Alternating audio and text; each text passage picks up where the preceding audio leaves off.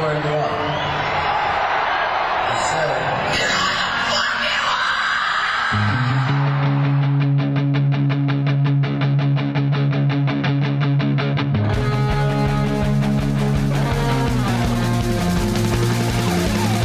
This is Appetite for Distortion.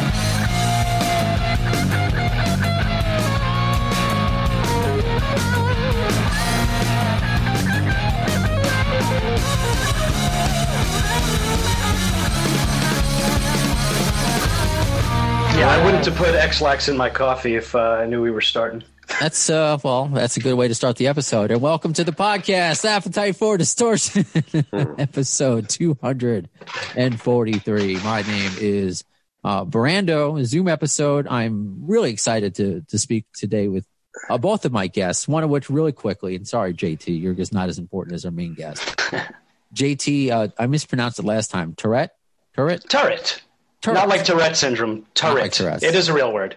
Gotcha. So you've been on before, and you helped me land this interview, but you introduced me to your friend Vanessa, who connected me today with.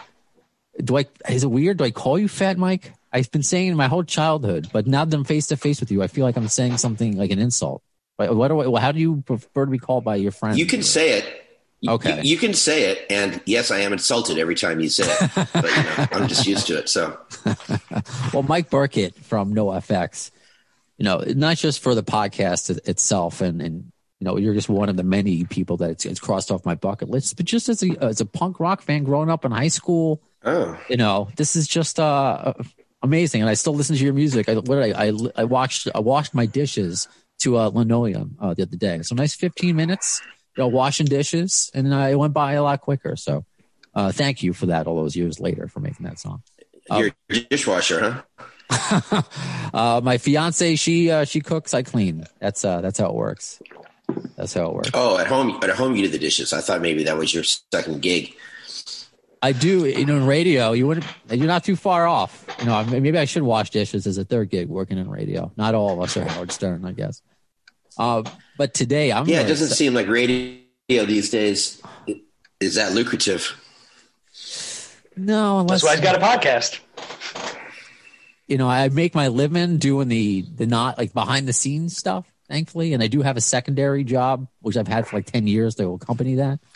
But as you probably know, Mike, if you love what you do for a living, it doesn't really matter. So that's kind of why we're here to talk to you today. I mean, I'm happy that we're getting new NoFX, but it's not the double album that we initially were going to get. So it's single album. Is that what it's called, coming out next month? It's single album. I love it. It is. And, it was, even when it was a double album, it was still called single album, which is kind of cool. We didn't have to change the name. Oh, perfect. Even if you had graphics made it was just going to be confusing. It was just going to be a double album called single album. Which I thought was funny, and now it's kind of funny. Now it's just single album. So people ask me, why is it called single album? Well, it's not a double album, is it? No. There's 10 songs on there, it looks like, and that means I want to know how many didn't make it. How many songs could have been on if it was a double album? Well, there were 13 more songs. And then 4 or 5 that didn't make it on top of that. Okay. So there's about 28 songs. Wow. And what's really crazy is I have 38 new songs written. Awesome. Since I went to Sober Camp. So, and NoFX, we're actually recording our new album now. Before Amazing. Our new album even is coming out. Just weird. All right. So it could have been a quadruple album. If you're feeling it, you got to go with it. It could have been an not anthology. Really. That's cool. And first, let me say, but the 13 songs that got cut are not going anywhere. The 13 songs that got cut are actually cut. Well, so I was going to say what I love about sometime, but our new album. What I love about your band is we actually usually do hear everything. I mean, whether you put them out on the 7-inch of the month club or B-sides here and there. I mean, the songs usually do make it out. I've heard even demo versions of stuff. You don't keep them that close to the vest. Well, but are some of them really we have buried? a 7-inch of the month club. Well, I'll use all these because I like all the songs. I just I like the new songs I'm writing better. And the 7-inch of the Month Club, it's funny how people don't like it because it's purposely not. It's not that I make the songs not good, demos, and we just kind of go in and record the songs, get used to them, and then record them for real on the album. So the 7 inches are supposed to sound different. They're supposed to be special. Right on. I like that. That's very cool. So I guess then how do you feel if you were, obviously 2020 screwed everybody over and this was initially going to be a double album, but it's great that we have all these songs waiting to be released. Are you happy that you're putting out a double album, or are you kind of just chomping at a single album rather, or are you just chomping at the bit to be like, I'm already thinking ahead towards what I already have? No, you're gonna like this new stuff. Wait till I hear even coming down further down the pike. So are you like anxious about it, or are you just happy with like how the process ended up turning out? No, I don't like the process, and I'm really. I wish this album would come out already because it's been done for about a year, which is really crazy for us. It was supposed to come out in September, but then Frank Turner called me and said, "Hey, we're almost done recording that split." And I was like, "Oh, fuck." And I totally forgot. So we had to go in and record our half of the split and then put out that record first. So, but that was a good COVID record to come out. It was happy and fun. And this one is way darker. So that's interesting. You say it's darker, but I certainly don't want to gloss over what you said before. You wrote some of the new music at a sober house. Is that what you said? No, the new music. Sober Camp. Sober Camp. Yeah, the new music. The new music. Well, first of all, congratulations. It was recently 5 years for me without a drink. So congratulations to you. Then I guess how is writing not under the influence, I guess, does that differ from your normal style of writing? Was it easier? What came out of it? Because you said it's darker material. Well, that record, I never had depression before. It's kind of the first time in my life I had depression from my musical not opening, from getting a divorce, from my wife, Soma. Things were not going well, and things weren't going well with my first wife either. And so being depressed, I did a lot of drugs and drank a lot and wrote pretty much always at like 3, 4, 5 in the morning. That's kind of the best time to write dark songs because your mind goes all kinds of weird places. And, some of these lyrics on single album, some of them seem a little disjointed because I just went on weird tangents. And I think it's really interesting material. And the record is different than any of our records. So, a lot of good came out of all my drug abuse.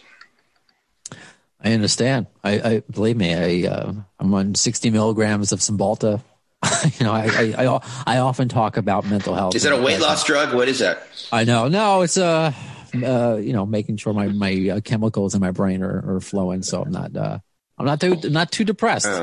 But getting to speak with Fat Mike of NoFX today is my bit of serotonin. So wherever you can get it. Well, I mean that's awesome. I'm glad it's making you happy.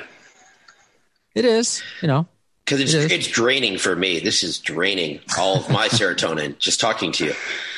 So you're getting it. You're picking it up. All right. Well, I mean, is there anything I can do to make it flow, back and forth? No. The first song on the record sounds like it might be a depressing one. It's called The Big Drag. So is that song a drag? It's one of my favorite songs I've ever written, actually.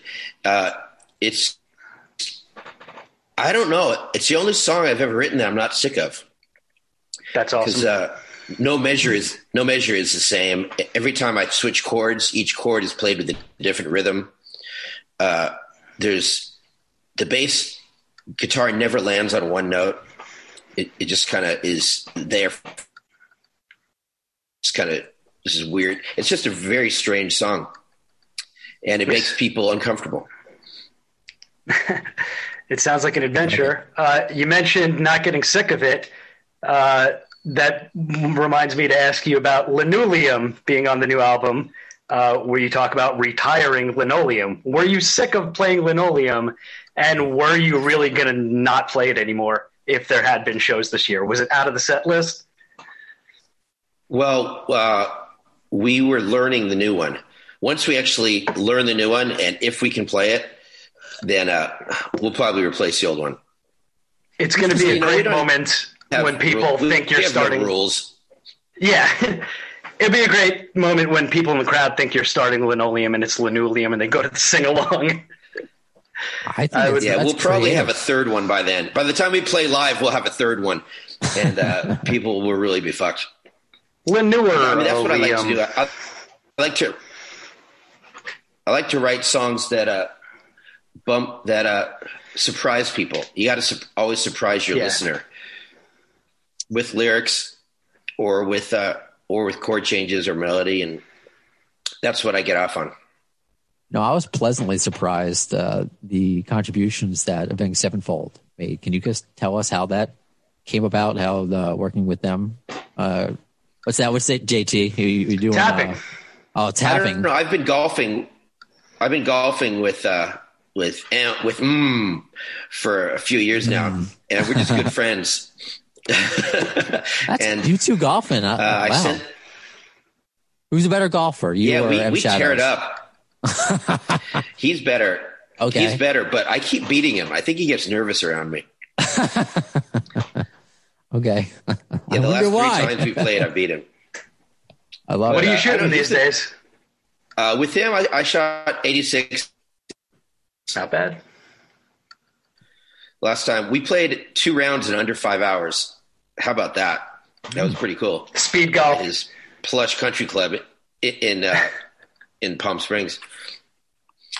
It's funny because I was at his house when I got my bleeding ulcer really went into a bad place, and I was at his house not feeling well and passed out pretty much, and then threw up 2 liters of blood like all over his carpet and bathroom floor.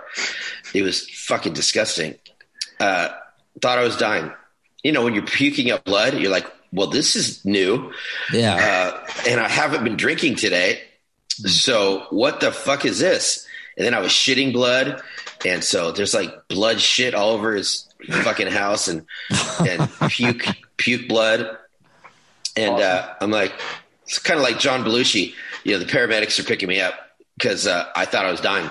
And like when in Animal House, when John Belushi smashes that guitar, I was like, sorry. Right. Send me the bill. Awful. I hope you're feeling, I mean, are you all good now? You look good. You sound good. I mean, is everything, I'm good. All right, good. I'm glad. I've been sober. I've been sober for a few months. Which is, I'm enjoying it a lot. I'll never end up being sober forever because it's just not me, but I'm digging it right now. Right on. I'm really happy to hear that, man. Yeah, right on. Obviously, the good news is when I went to rehab, the doctors there and 2 therapists, they all said, "Oh, what are you doing here? You're not an alcoholic or a drug addict, and you don't seem to have any mental issues." And it turns out my stomach got so bad from H. pylori, from this bacteria, which is actually chlamydia of the stomach.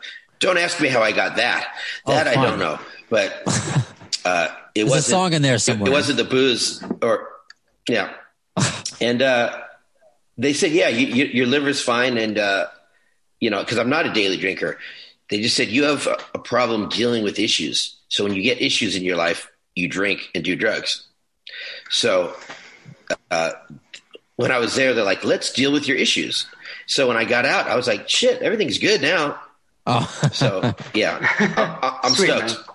Man. Yeah. Therapy first. I've been in therapy for, God, I don't know. She's going to come. My therapist is going to come to my wedding. Put it that way. So obviously, before we started recording, you made some remark to like my Slash. I bought it off Amazon. There's nothing. To Slash. Do you have Slash on? Do you have Slash on your show? I wish I've had a son on twice. Guns N' Roses is weird. Maybe you can tell us about your relationship, because I know you've worked with Dizzy Reed. I've had Dizzy on, but it's hard to get to that. We were just talking about how you release everything. You're so forthright with your fans. We don't get, as a GNR centered podcast, we talk about everything, but I just don't want to be another generic rock show. So GNR is the hook. The Axl doesn't do that. So that's why, I'm excited to hear any new music, obviously NoFX, but because we don't get it from GNR, we have no updates about anything.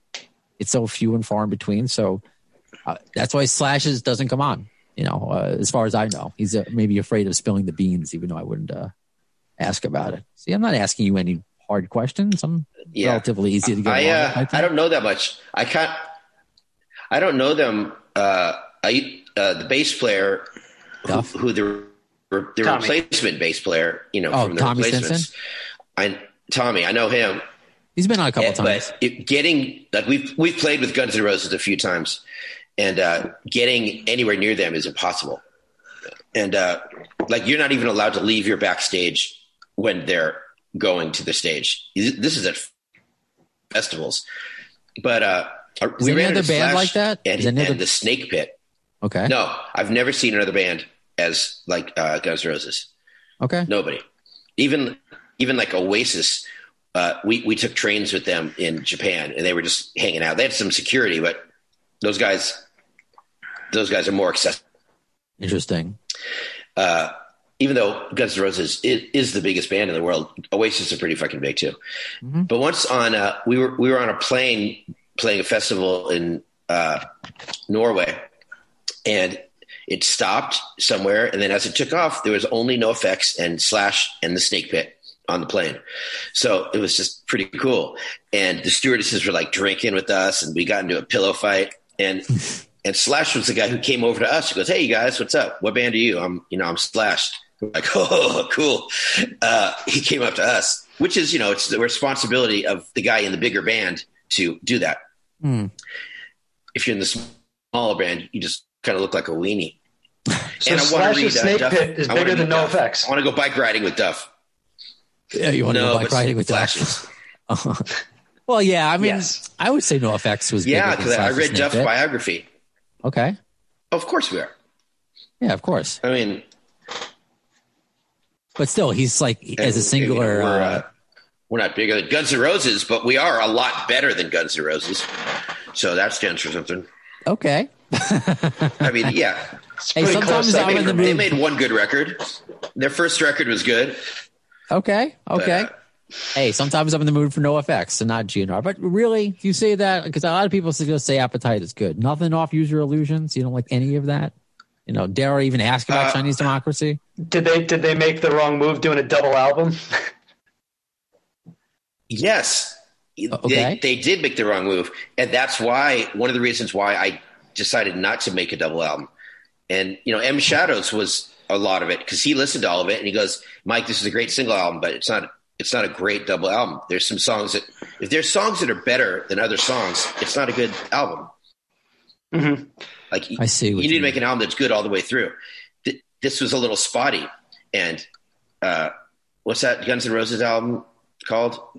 So there's Use Your Illusion double album. Is the double. Use Your Illusion 1 and 2. But that was a total mistake. It's so. I have it up it's there. Just masturbation. Some of those songs. I just like it because it's more songs. And it's more songs, but I hear some really good songs, but then they go on forever. And whoever made the 12-inch record, knowing that you can only put 35 minutes on it, 40 minutes, that's perfect. That's how long you can listen. And I don't know. I was pretty bummed out with Use Your Illusion. I prefer the first EP. Okay, Live Like a Suicide. And Appetite for Destruction was great. But after so many years, you come out with that, and then Chinese Democracy, Jesus Christ. Hey, but I'm stoked they're back together, though, with some of the original members. Yeah. Right on. I mean, I think they're a great band. But not prolific. That's for sure. No, thank God I found NoFX, because if I kept having Guns N' Roses as my only band I really loved, I'd only have very few songs to listen to over and over again. JT, what did you call yourself? I want you to say it, the kind of expert you are with NoFX. Well, I'm the NoFX expert of the show. I've seen you guys over 65 sets. 65 sets at least that I can remember. Jesus Christ. Yeah, I really like NoFX. Well, I was on the Warped Tour in 2006 with you guys, and everybody that I was playing on Angelo's stage, the Dr. Mad Vibe stage, and I was working for two bands, and everybody knew if NoFX was on, like, bye, JT. So I saw you guys 45 times that summer because you played a different set every day, and it was awesome. That's what we do. That's what we do. Yeah, a different set every day. Wow. Having Brian Baker, and a lot of the songs we play, we don't know very well. I write the set list an hour before we go on, and everyone learn. Oh shit, we got to play this song, so they'll go over it. But songs we haven't played in years. Yeah, and also, our band. You did What's the Matter with Kids for me? Yeah, just because to hear different jokes. Yeah, you played 70 songs that summer, and I had like a list going, and I would just find different members of the band, be like, "Hey, you didn't play Liza and Louise yet. Hey, you didn't play What's the Matter with Kids yet," and then you would do it. and we do it. Yeah. Yep. Sure, that's what we do. At Warped Tour, like Brian Baker from Bad Religion and Minor Threat, he would get a drink and watch us every day. And when I know that, it's like, oh shit, we got to put on a different show because Brian's watching us, and he was always there. So we had to change the set list. It's just how you do it, because we're trying to impress our friends, not the fans who give. But if we have to make a difference so that the Bouncing Souls could watch a different set. Nice. Well, I mean, that's love that. One of the differences between punk rock and rock. Punk rock is just so much better than metal, for instance. Lyrically, musically, we have better chord progressions, way smarter lyrics, because we're way smarter people. I was talking about this last week when I realized how many punk labels there are started by members of punk bands. And if you look at metal, there's nothing like that, because those guys couldn't figure out how to start a label or to promote something. They just kind of go along with shit. Or there would be some guy from Megadeth, but I mean, Dave Mustaine thinks there's Nazis on the moon. Boy, spending time with Dave Mustaine, that is something else. He asked Brandon about his sex life a few episodes ago on this podcast. I interviewed Mustaine. I interviewed him on my birthday, and he asked if I got laid yet. It was very awkward. That's not really asking you about your sex life. When you ask me about my sex life, no, that's a question. There's an answer that'll take all year. Yeah, JT, I don't know. That might be another show. I specifically said, don't steer him towards BDSM. We'll be talking about whips and chains for the whole fucking podcast. But yeah. I love the that's why, GNR, but that's why part of my heart, is always going to be punk rock. I love those the early decline of Western civilization, not part 2, but part 1, which was about punk rock. That was great. It was great. So, when with all the songs that you have, and you're always kind of, so many things going on. I want you to ask, and I guess to tie everything together, the references, the Guns N' Roses references and songs. Do you remember what? There's 4 of them, and do you know what songs those are? 'Cause I didn't. The NoFX expert knew. 4 NoFX songs reference Guns N' Roses. Which 4 are they? I'll tell you if you don't remember. Yeah. That means I don't know any of them. Wow. What? Okay. Come on. 2 are obvious. No. All right. Okay. We got 2 Jealous Agains. What's with this underdog in this GNR EP? So I guess Erin has Live Like a Suicide. Yeah, and that's rare. And she has the Robert Williams. Okay. And, Robert Williams. All right, so the sequel song, I've Got One Jealous Again. Take back your Guns N' Roses with the Robert Is that a Williams cool title? cover. That's such a cool title.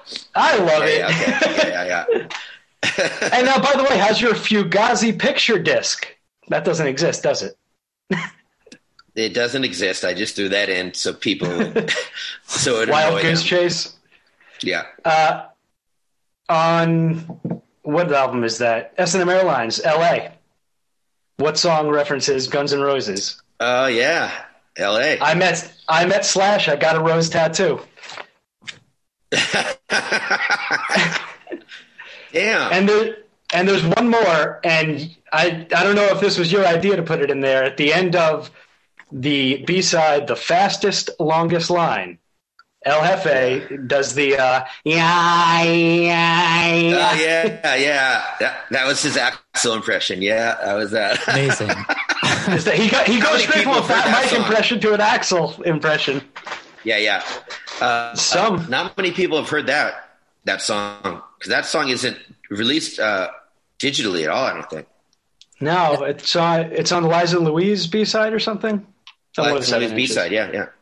That's why I needed JT on this. You gotta have songs like that. We actually do have songs that aren't out there, but in weird ways. Like we used to play a song every night for 4 years, which is "The Idiot Son of an Asshole," which people sung along. They really liked it. We never recorded that, which is cool to have a song that's popular and have never recorded it. Like Fish and the Grateful Dead. Oh my Two of your favorites, right? I didn't think of it that way. No, he doesn't feel good about himself. Yeah, people got to get the difference is that those bands write so many terrible songs that they couldn't get anyone to record them, I bet.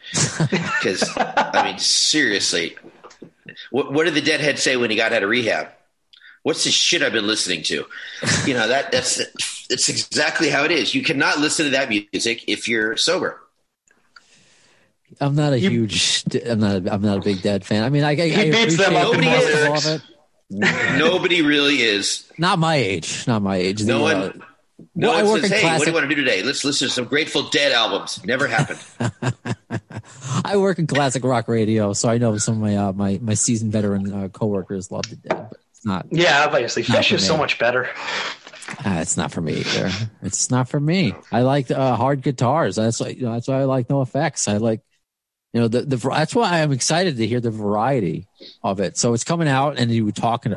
I can't gloss over the fact that you have your own label, Fat Wreck, that's coming out. You know what? Actually, so I don't lose it. Can you talk about some of just the other bands that are on Fat Wreck? Maybe we should check out. Guns and Wankers. Guns and Wankers. They're an old band that I signed as they broke up, but I just like the album so much, and it's still a cool album. I'm kind of stoked on Fat Records right now because we put out 5 or 6 records in 2020 that were really good. And, all those contests of Record of the Year, a lot of them got that, which is super cool for me because I produced a lot last year. One of the records I produced was Get Dead. That's an amazing record. And Bad Cop and Bomb Pops, both those girl bands are really fucking great releases. So I'm stoked. How do you balance that with writing new music and running a label? How have you kind of reevaluated your time over the last year since you were not allowed to go anywhere at concerts? Like, is it difficult, or does it come naturally since you just love what you do? It's called cocaine, Brando. When keeps you productive. It makes time for everything, Sure. It's simple. Okay. No, I you don't have to sleep. I am changing my life. I'm slowing down a lot now. I'm with a new woman, and we just spend a lot of time actually doing yoga and bike riding and cool hanging out and sex. But I used to produce one band a year, and last year it was 5 bands. And I moved into a big house. There's always people there. And when you have a studio at your house, you just always invite people over, and then they want you to either they want you or you you butt in and give them your advice when it's not wanted. Either way, I was always in the studio with these bands. And I have a way of telling bands on my label what I think of their albums, unless they're done and I haven't heard them yet, in which case I say, great album, guys. But if they're in the recording process, I want to put out good records on my label. I care a lot. And sure. Last year, I just, I produced a lot of bands. You're doing Fishbone right now, right? I mean, how much are you butting in with a band like Fishbone? That's now, they're, I think, most of the original lineup. A lot. I don't even know if we're going to get through this album because a couple of the guys in the band, I annoy them a lot. Because, to everything, pretty much everything, I have something to say about it. I'm just really trying to simplify them and get to the point and the catchy choruses. And I take like my favorite parts of their songs and I try to, really make it more important. And because, they go in so many different directions and those guys, they're insane because as people, they all go in different directions. And when you have Angelo and his zither, or what is that thing that he has some weird electronic instrument. I know he's fond of the theremin. What do you do with that? What are you supposed to do? Yeah, when he's with his theremin, and it's just crazy. And he goes, I like it to be in every song. I'm like, oh my God, how do I possibly deal with this? And everyone calls me on their own secretly saying how they feel about the songs. Oh, that's fun. But they don't say it in front of all the guys. It's just it's really fun.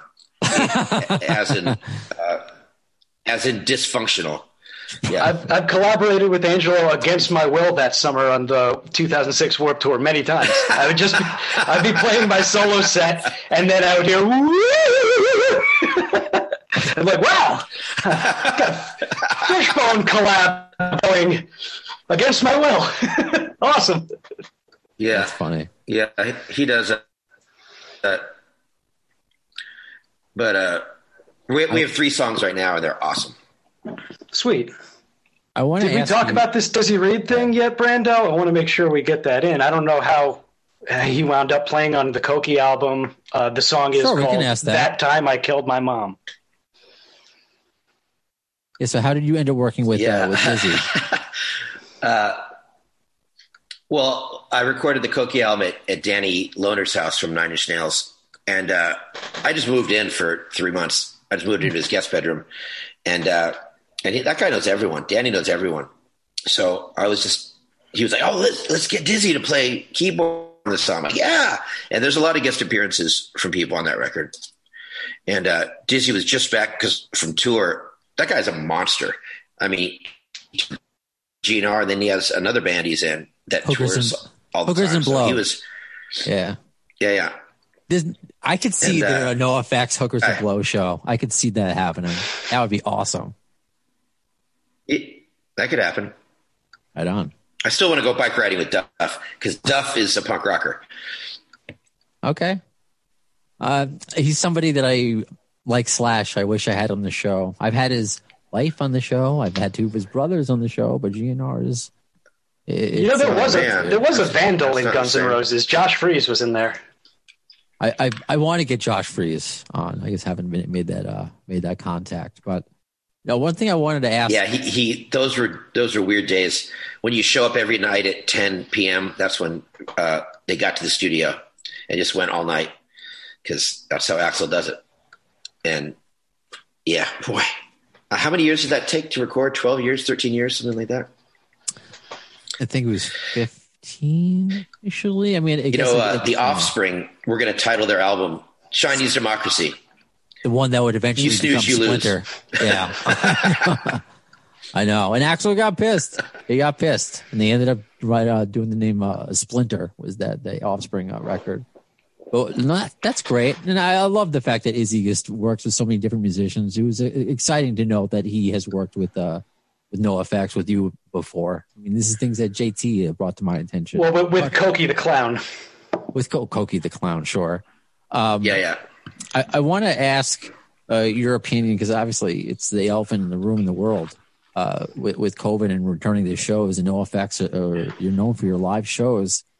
How, I guess, comfortable do you feel, I guess, going back doing shows? Is it because there are some bands that do it now, Smash Mouth, Steel Panther, but I mean, especially at your shows where people are moshing, like, are you waiting to be vaccinated? Like, I guess, how do you feel about the eventual return of concerts at some point?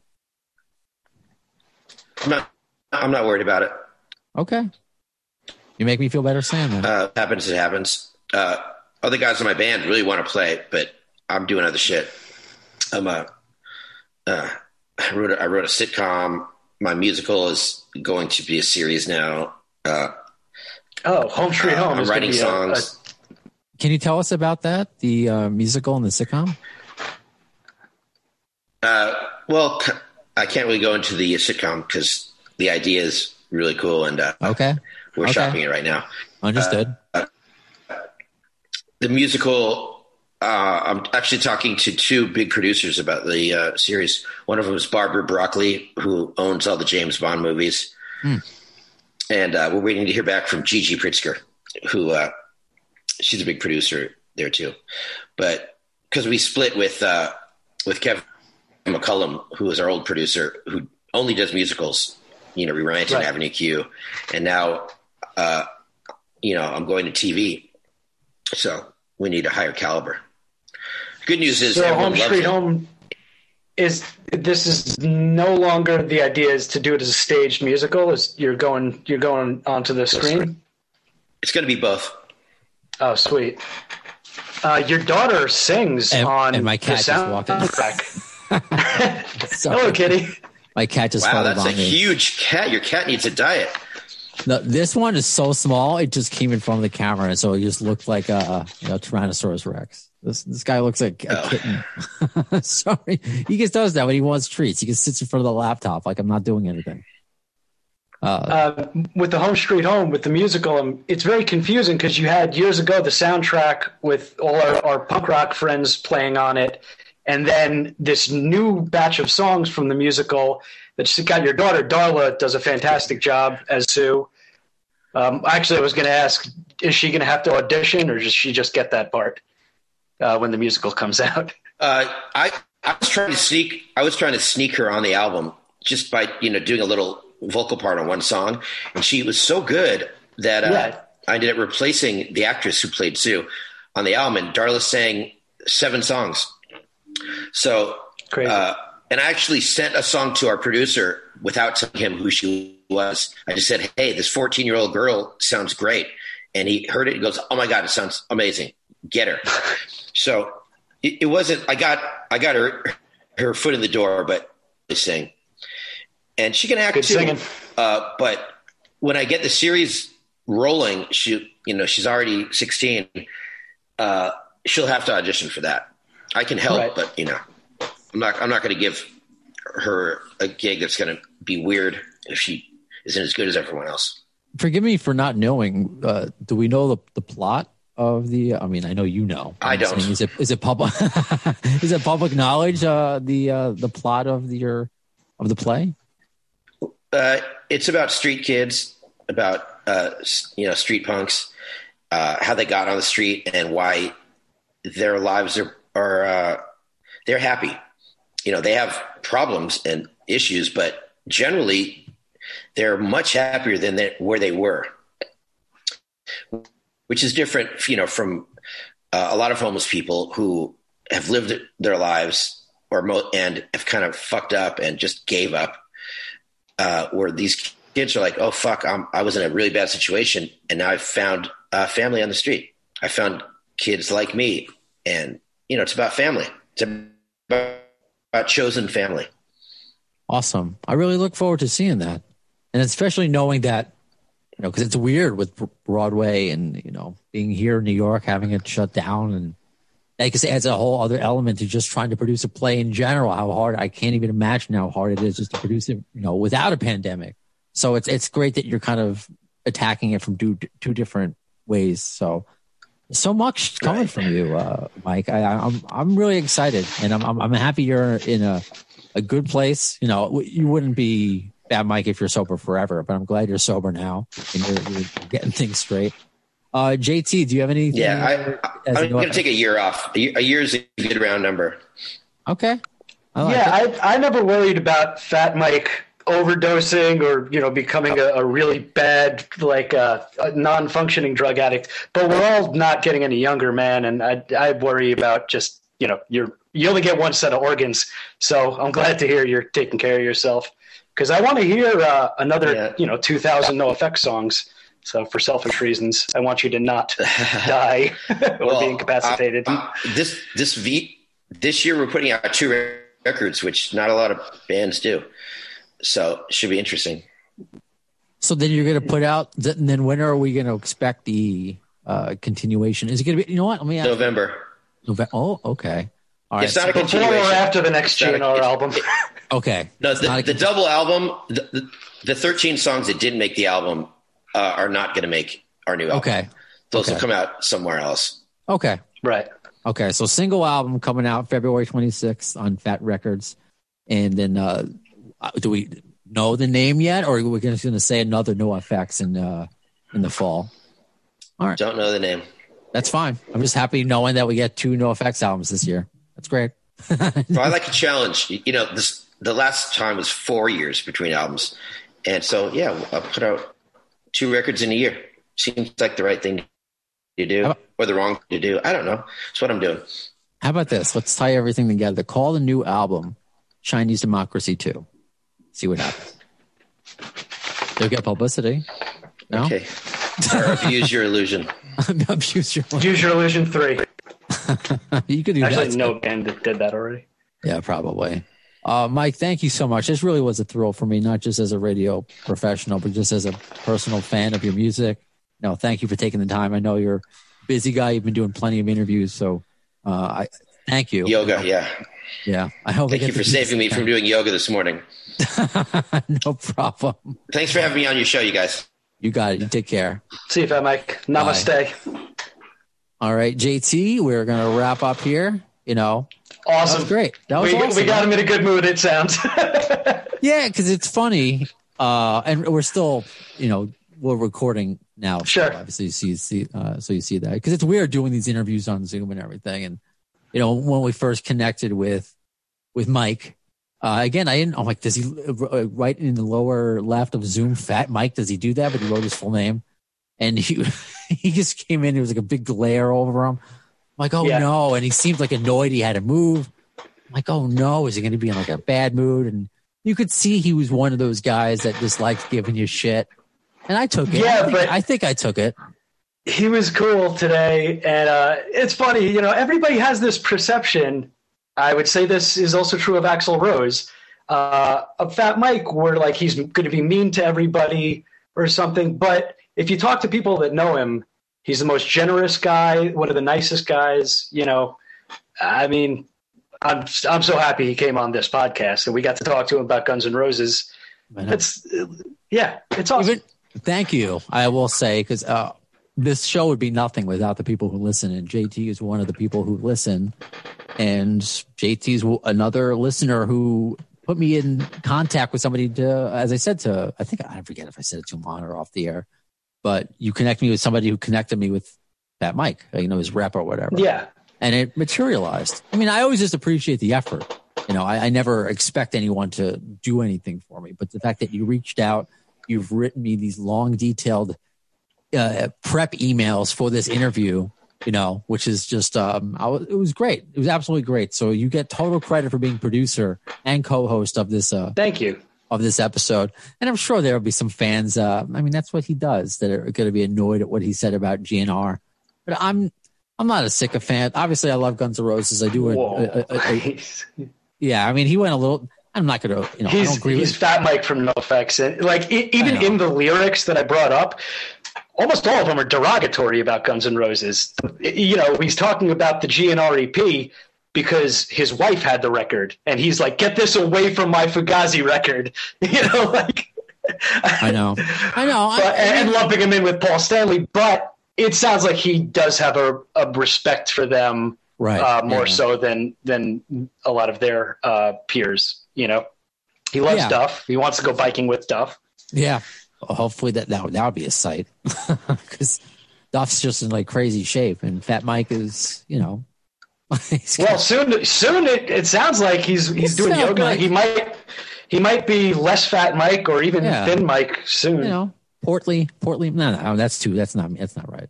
I mean, there's parallels with there's some parallels. Right when GNR got Melissa Reese is when NoFX got Karina from the Dancehall Crashers playing keyboards and singing. So they both added female vocals and piano, and it has a big impact on the sound, I think.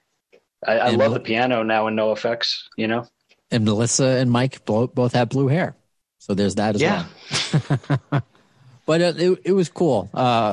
Just to get to talk to somebody who's been listening to the music over and over. I mean, I know you've seen them a million times. You're a bigger fan than I, but it's always interesting to invite someone like that on. And me, you know, I got GNR stuff everywhere, and I just don't ever want to, because I'm not this way. The sycophant that just excuses, that thinks that Guns N' Roses can do no wrong. I don't think that of anything or anybody, you know, or anything is valuable. I do. No. I just Axl is infallible. Yeah. I mean, obviously I'm a fan of the guy and support him, but you know, I'm not thinking of anything specific right now. And also I'm not going to correct his, like my guest's opinion. I'm not going to get into a full on argument because, you know, unless he wanted it, like, let's break down the tracks, you know, let's break down, you know. Aren't you happy that Use Your Illusion is a double album?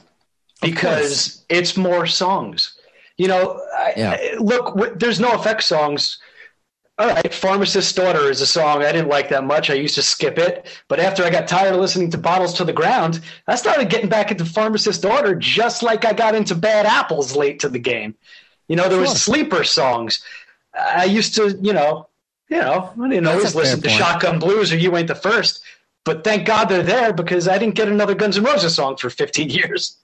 I know. And I've had this discussion ad nauseum. I put a poll up on social media not too long ago about, I guess, people's, I mean, it's nothing new, but I think it was the anniversary of the Illusions, maybe like a couple months ago or whatever. So on the anniversary, you asked these questions. And for me, other than just the Don't Cry alternate lyrics, because it's like, I don't want to learn another of the same song. And I'm not even going to say, I don't like My World, but I have no problem with a novelty song being on a double album. I mean, I'm fine with it. It doesn't offend me. It doesn't offend me. And like you said, and I said this too, we have the music. We have this music. Like, they can't take it away from us. You know? Yeah. So, you know, maybe you don't like the whole thing, but we just don't have a lot out there. You know, since Chinese Democracy, all we've gotten is Rock the Rock on Looney Tunes. I don't even, you know, and it's a good song. Not bad. I know. I wish there was a live album of Axl with AC/DC. So do I. I mean, God, he was so good. You were at the same show I went to at the Garden, and Jesus, man. It was almost like the Axl of AC/DC was competing to be better than the Axl of Guns N' Roses. He was so incredibly on, vocally and performance-wise, and him and Angus just crisscrossing the stage constantly. I'm going to see if you can hear this, because this is appropriate. I don't think I've done this in a long time. News.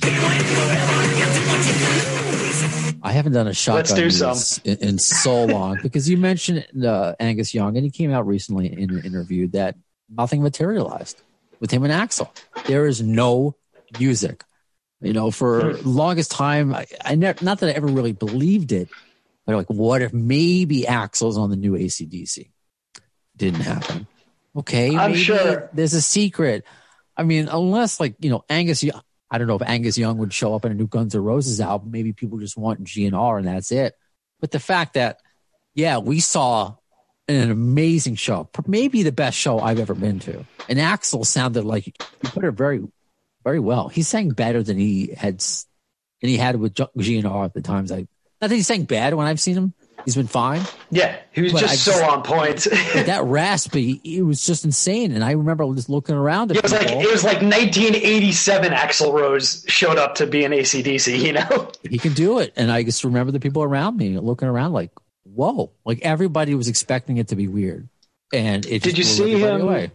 Did you see, I know you're not an LA guy, so you probably weren't there, but when he sang with the Billy Joel band. Well, I mean, I saw the video on YouTube. Yeah. So I don't like the song choice. I don't like the what was it, Big Shot? I don't like the song choice. Yeah, I think maybe they could have done "Live and Let Die" would have been cool. Well, it should have been it would have been a Billy Joel song, right? Well, you know, so I work for the Billy Joel band sometimes at the Garden shows. Well, obviously not right now because nobody's doing shows right now. What do you do? I don't know if you can see behind me. This is one of my prized possessions. Is I was not at that show where Axl sang with them, but the Billy Joel crew are such nice people that they gifted me the dressing room sign from when Axl sang with them. Oh, that's wow! So there's a motorcycle above it. It says, it just says Axl. It just says in black print right underneath it. You know, I'm just describing it for the radio portion of this. No, wow, that's brilliant. What do you do? I know you remind me. Don't break it. Jeez. Yeah, there it is. Oh, I love it. Laminated. Oh, perfect. Oh, that's great. Yeah, so I mean, I like seeing Axl with other bands, but it would be nice to have new Guns N' Roses. But I just want to hear new songs with him singing on it. Rock the Rock was fine for me. I mean, don't we all? Before I lose it, though, what do you do? Forgive me if you told me before off the air. What do you do with the Billy Joel band? What do you? For them, I'm a production runner. They'll bring me in every so often to pick him up from the hotel and make sure Billy gets his after show food and stuff like that. Yeah, nothing special. But with NoFX is the band I've seen the most, but. Just from working that garden residency that Billy did, I've seen Billy Joel like 38 times or something. Yeah, and he always has special guests come out. He does. I'm a terrible New Yorker. I still haven't gone to see him. We're going to this year. Oh, you were going to go to one of the garden shows. That was the plan this year. We were going to go to see Billy. We were going to see Elton. We were going to go to the whole Poison, Motley Crue thing. Oh, right. It's awful. Yeah, I mean, the shows are coming back. I think it feels like we're all going back to work in the fall. I don't want to jinx it. I really New Zealand, hope it's the maybe. Summer. In Australia. I think USA outdoor shows end of this summer season probably is what I think. All right. Well, I'll take it. I'll take that. I got my home projects to work on. I'll keep myself busy. Yeah. And another thing I want to mention, as I did this impromptu shotgun news thing, considering I interviewed the band Suspect 208 not too long ago, and it's by far my most listened to interview. And I wanted to give it time, I guess, to talk on an episode about it because I didn't know what was private amongst them, but because they publicly broke up, or I should say, Roman was Noel Weiland, Scott Weiland's son, was publicly fired. He posted some stuff on Instagram, and you can see some screen caps on our social media about. Repeating. Yeah, and I don't want to use his words again. And I also think about what would I say when I was 20, and had social media. Thank God I didn't have it then because there was a social media back and forth between him and the band, and it was sad because they were all so nice to me, at least in the interview, and they just started. You wanted something good to happen to them, but as far as you never know. I hope there's some men they can patch things up because you always got the history repeating itself thing. And a couple of things I do want to mention to that. The Suspect 208 is looking for a lead singer, as far as I know. They put out a press release. I don't think it's been retracted yet. So if you want to, I'll send my tape, I guess. I didn't get the Steven Adler's Appetite gig, but I think I can maybe get this one. Did you apply for Adler's Appetite?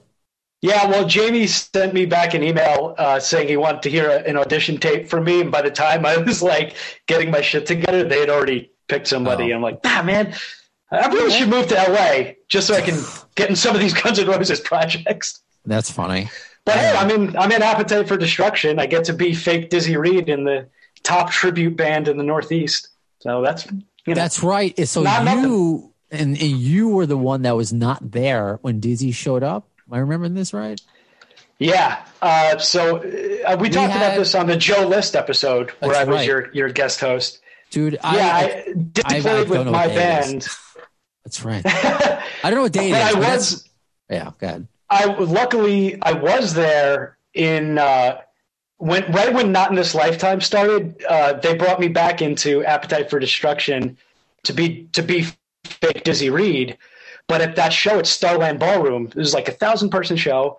Axl Robb came out during Out to Get Me, and the lights were blinking in his face, and he misjudged the lip of the stage and fell off the stage and broke his arm. And 4 songs in, he had to be checked out by EMTs, and he was fucked up and couldn't finish the show. And I just stepped in and became Axl. Oh, wow. And, yeah. And I hadn't played with them in 4 years. And if I was not at that show, it would have been a 4-song show. Everyone would have had to get refunds. So it would have been like a real Guns N' Roses show, or I thought 90s version. Yeah, I thought he was doing some fake 90s storm off the stage shit. But no, he was really injured. And there's videos on YouTube. You can look up just Appetite Starland. You'll see me dressed as Dizzy Reed singing Out to Get Me as Axl. I'll have to check that out. And for those, because we're getting new listeners all the time, we had Appetite for Destruction, the cover band, in studio when you could do that sort of thing, perform some songs, and it was great. And it was great because they told the whole story about Dizzy Reed showing up, and he was able to fill in because you weren't there as Dizzy. Yeah. But they can't share that video because of legal reasons. Well, I think maybe that's up on YouTube or somewhere now. He played Civil War with them. Oh, which was great. But yeah, it's awesome. I miss those guys a lot, and I really can't. I mean, the next show we have on the books is supposed to be Paramount in Long Island, but that's in June. There's no way it's not getting pushed back. So the Paramount, yeah, no, Appetite for Destruction, great band. I definitely can't wait to get back to playing with them. But yeah, something you think about. See. Here's also another impromptu shotgun news that came up. So, Appetite for Destruction, you were never ever sued by Guns N' Roses, right? You never were given a cease and desist. Well, did you hear that news story about a Pearl Jam cover band that was sued and cease and desist and has to change their name? They were Pearl Jam. What are they called? Pearl Jam with 2 M's. God, that's pushing it. I mean, it's stupid. I'm not going to lie. It's a stupid name. But that would be like if we were like Guns or Roses or, But people do that with cover bands, I thought. Like they just barely change it. And if you're too stupid to think that that's really Pearl Jam, you deserve. What are they going to rob you of? So the fact that Pearl Jam, not GNR, gave like a cease and desist, I thought that was pretty interesting. You think Mike will sue me when I start up Not FX? He probably won't give a shit. Knowing him. It'd take a while to learn how to play bass like him. And I do want to mention this because I said it on social media before I get out of here. I know it's about the Noah Weiland thing. I know a lot of people say, like father or like son, or, it's like a whole Hudson Weiland thing again. I said this because I've gotten some private and public messages about the fact that I talk about mental health on this podcast as well. Just think about it. Like, as somebody who lost his dad, like me, let's just quote it nicely to depression, and I'm a private citizen. I can't even imagine what it's like seeing people talk about your dad all the time online. I remember there was one time because my dad was a dentist and he had a Facebook page up. It wasn't very active, but just like, and somebody left a review of how do you leave a review for a dead guy? I flipped out, obviously, and you're online flipping out, and and that's one person, and it's obviously, I don't even think anything of it now other than just I haven't thought about it until this very moment, so it's nothing. But if you're, Noah Weiland, if you're London Hudson, if you're any of these, what's her name? Frances Bean Cobain, if you're any of the Cornells, I mean, yeah, it's like I know that we're the rock stars. We're doing a podcast about rock stars. It's fun, but you have to sometimes think that they're not cartoon characters. They're real people. They're not movie characters. They're real people with families. So, I try to do my best because I catch myself slipping with, judging people. But social media, I'm so much better. I mean, I used to be terrible. If I was like Noah Wyland when I was 20, the things I probably wrote, the things I probably thought was funny, were awful. When you're 20, and especially all those years ago when we were younger, what was considered funny back then. So it's just something that I just wanted to kind of. Now we're doing the Shotgun News segment. Now that I have some time to talk about it on the podcast, just think about it. You don't have to like Linkin Park's music, but do you really need to make Chester Bennington jokes? If you can make a joke about that, so. No, it's not cool. I mean, if you got some off-color joke like that, maybe tell your friend that has that kind of sense of humor, but don't fucking tell the whole internet so that it's the person's family. That's how I look at it. If you want to do it privately, freedom of speech. Yeah. Say whatever the fuck you want. But I mean, try to think about someone else. If someone else's kid is out there, all these rock stars have kids, they're parents. So I don't know. I guess I wanted to wrap up kind of like a Mr. Rogers Neighborhood and just be nice to everybody, especially on the internet, kids, and be a good neighbor. Oh God, Jesus. Well, you're a good neighbor. You are officially JT. You are a awesome. Thanks for having me on. This was really awesome because I've met him plenty of times throughout the years, Fat Mike, but to really get to have a conversation with him in the format like this on one of my favorite podcasts, thank you. It was just awesome. Awesome, man. And I appreciate it. I get to talk to him about Guns N' Roses. How could I have ever brought that up organically backstage at a NoFX show? Hey, Guns N' Roses. Never. And that's always kind of the goal, other than, getting people that we care about to talk about Guns N' Roses. I want to get some random people that you will never hear talk about Guns N' Roses on this show. Yeah. And I also want to acknowledge thanks for the last minute time change. Because I said it on the podcast, so I have to acknowledge it. I thought I was going to be doing this interview at 1 a.m. Turned out to be 1 p.m. Not my fault. Yeah. The lovely person who set us up, we got ready faster, and we didn't have to stay up late. Yeah. Oh, thank goodness. And then I guess in real time, as I check my fake watch, I'm interviewing Ricky Warwick, like half an hour. So that'll be the next episode. So until then, when will you see the interview? Well, in the words of Axl Rose concerning Chinese democracy, you'll see it. I don't know if soon is the word.